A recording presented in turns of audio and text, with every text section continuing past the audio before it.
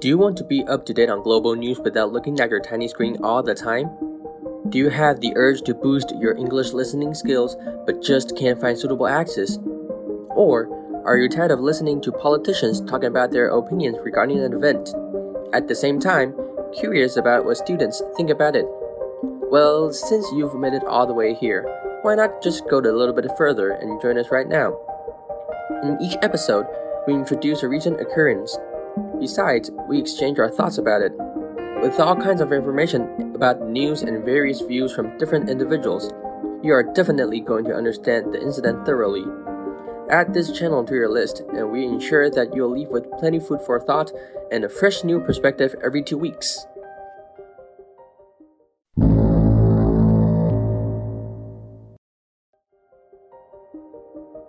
Taiwan was once a role model in handling the coronavirus. Last year, when China reported the existence of the virus outbreak, Taiwan immediately took measures to prevent COVID-19 from getting into the land. The tough border restrictions came out to be effective. Throughout 2020, there were only approximately 800 confirmed cases in Taiwan. Moreover, Taiwan took pride in the record of 0 locally transmitted cases for 250 consecutive days. However, the numbers of local cases have rocketed since last month, passing 10,000 cases on June 4th.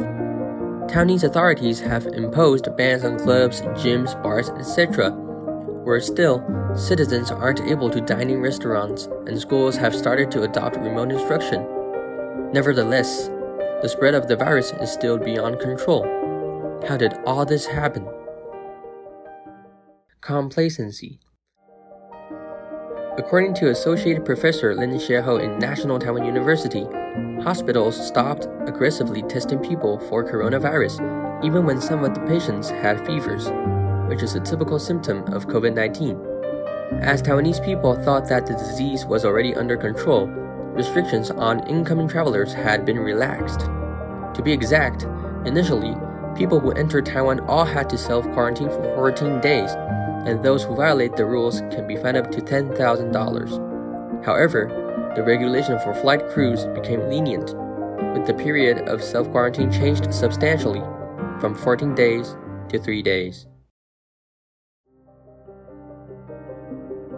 How locally transmitted cases in Taiwan increased rapidly dates back to April 28, when an Indonesian pilot for China Airlines was diagnosed in Australia after flying a flight from Taiwan. Within 23 days, a total of 44 cases were confirmed, which is believed to be a cluster infection in Novotel Taipei Taoyuan Airport, a hotel near the airport. On May 8, Novotel Taipei Taoyuan Airport was charged with violating the orders from the CECC, Central Epidemic Command Center, including housing non-quarantine guests. A vast number of local transmission events have been occurring since mid-May. On May 15, the condition of COVID-19 in Taiwan started to deteriorate significantly due to the spread of the virus at hostess bars or tea houses in Wanhua District, Taipei. Being serious, the trend of infections has prompted the government to order that entertainment venues be shut down. Worse still, the alert area of the pandemic extended imminently on a national scale. As a result, the alert level throughout the country was raised to level 3, lockdown at level 4. Until now, there are more than 10,000 local transmitted cases in Taiwan, and the number of them continues to rise. It is no exaggeration to say that Taiwanese people have never been in such a crisis before.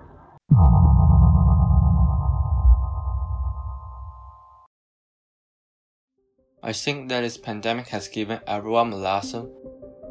From the very beginning, only the coronavirus that outbroke in China has spread around the world immediately, without exception. When a crisis occurs, we should prepare for the worst and face it with perfect preparation. If each of us can think so, I believe that the control of the pandemic will be more efficient. However, we always think that we are unlikely to be confirmed, so we let down our guard and went out with friends without wearing masks and disinfection, which led to the current serious condition. Of course, we should look further, but through the lessons from the past, we no more clearly what we should do now. Wear masks, go out last, and disinfect. These are not only to protect ourselves, but also to protect the whole world. It is undeniable that the pandemic prevention in Taiwan in the past year was excellent. The government strictly controlled the isolation of all people entering the country, and the people also wear masks and complete with pandemic prevention regulations. But it is not a long-term solution. Still, Taiwan doesn't have enough vaccines, so when the outbreak occurred, we cannot effectively solve it. For Taiwan, getting enough vaccines is definitely the priority. But even if we are waiting now, we can still do something. Everyone still has to abide by the regulations and protect each other from getting sick. In addition, we must remain calm and not act impulsively, which may cause a worsening crisis. Now the whole country is in panic. Some people criticize the government's incompetence. Others worry about the safety of the vaccine. Still others fear that they will not be able to live afterward. In short, everyone is full of negative emotions.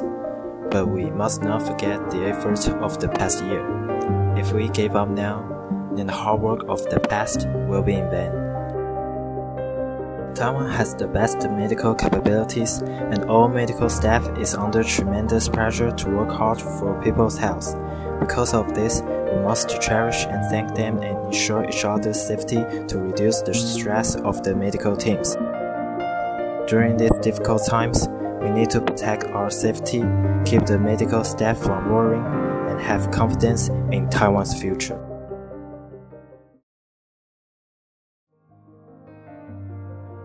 Most industries are affected by the pandemic, such as department stores and tourism, the most influenced industry. Besides, the government issued a policy that banned customers from dining in restaurants. People could only have delicacies by takeout, which has caused lots of inconvenience to us.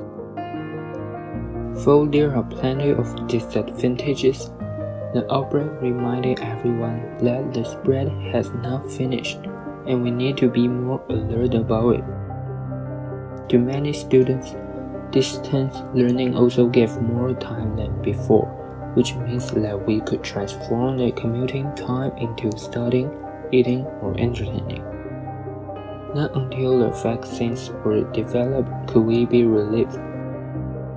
Fortunately, the virus is gradually under control, and the vaccine is available too. It appears that we could bring back life like before soon.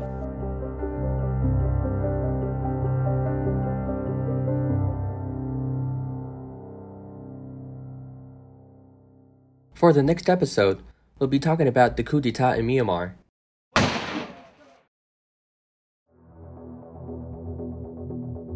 On the morning of February 1st, 2021, the armed forces of Myanmar Tatmadaw detained President Win Myint, State Councillor Aung San Suu Kyi, and members of the parliament, and thus bringing about a national protest against the coup. Brutal and cold-blooded, the military or police forces have been suppressing the demonstration by gunshots and arresting protesters. As of June 14th, a total of 863 people died of events caused by the coup.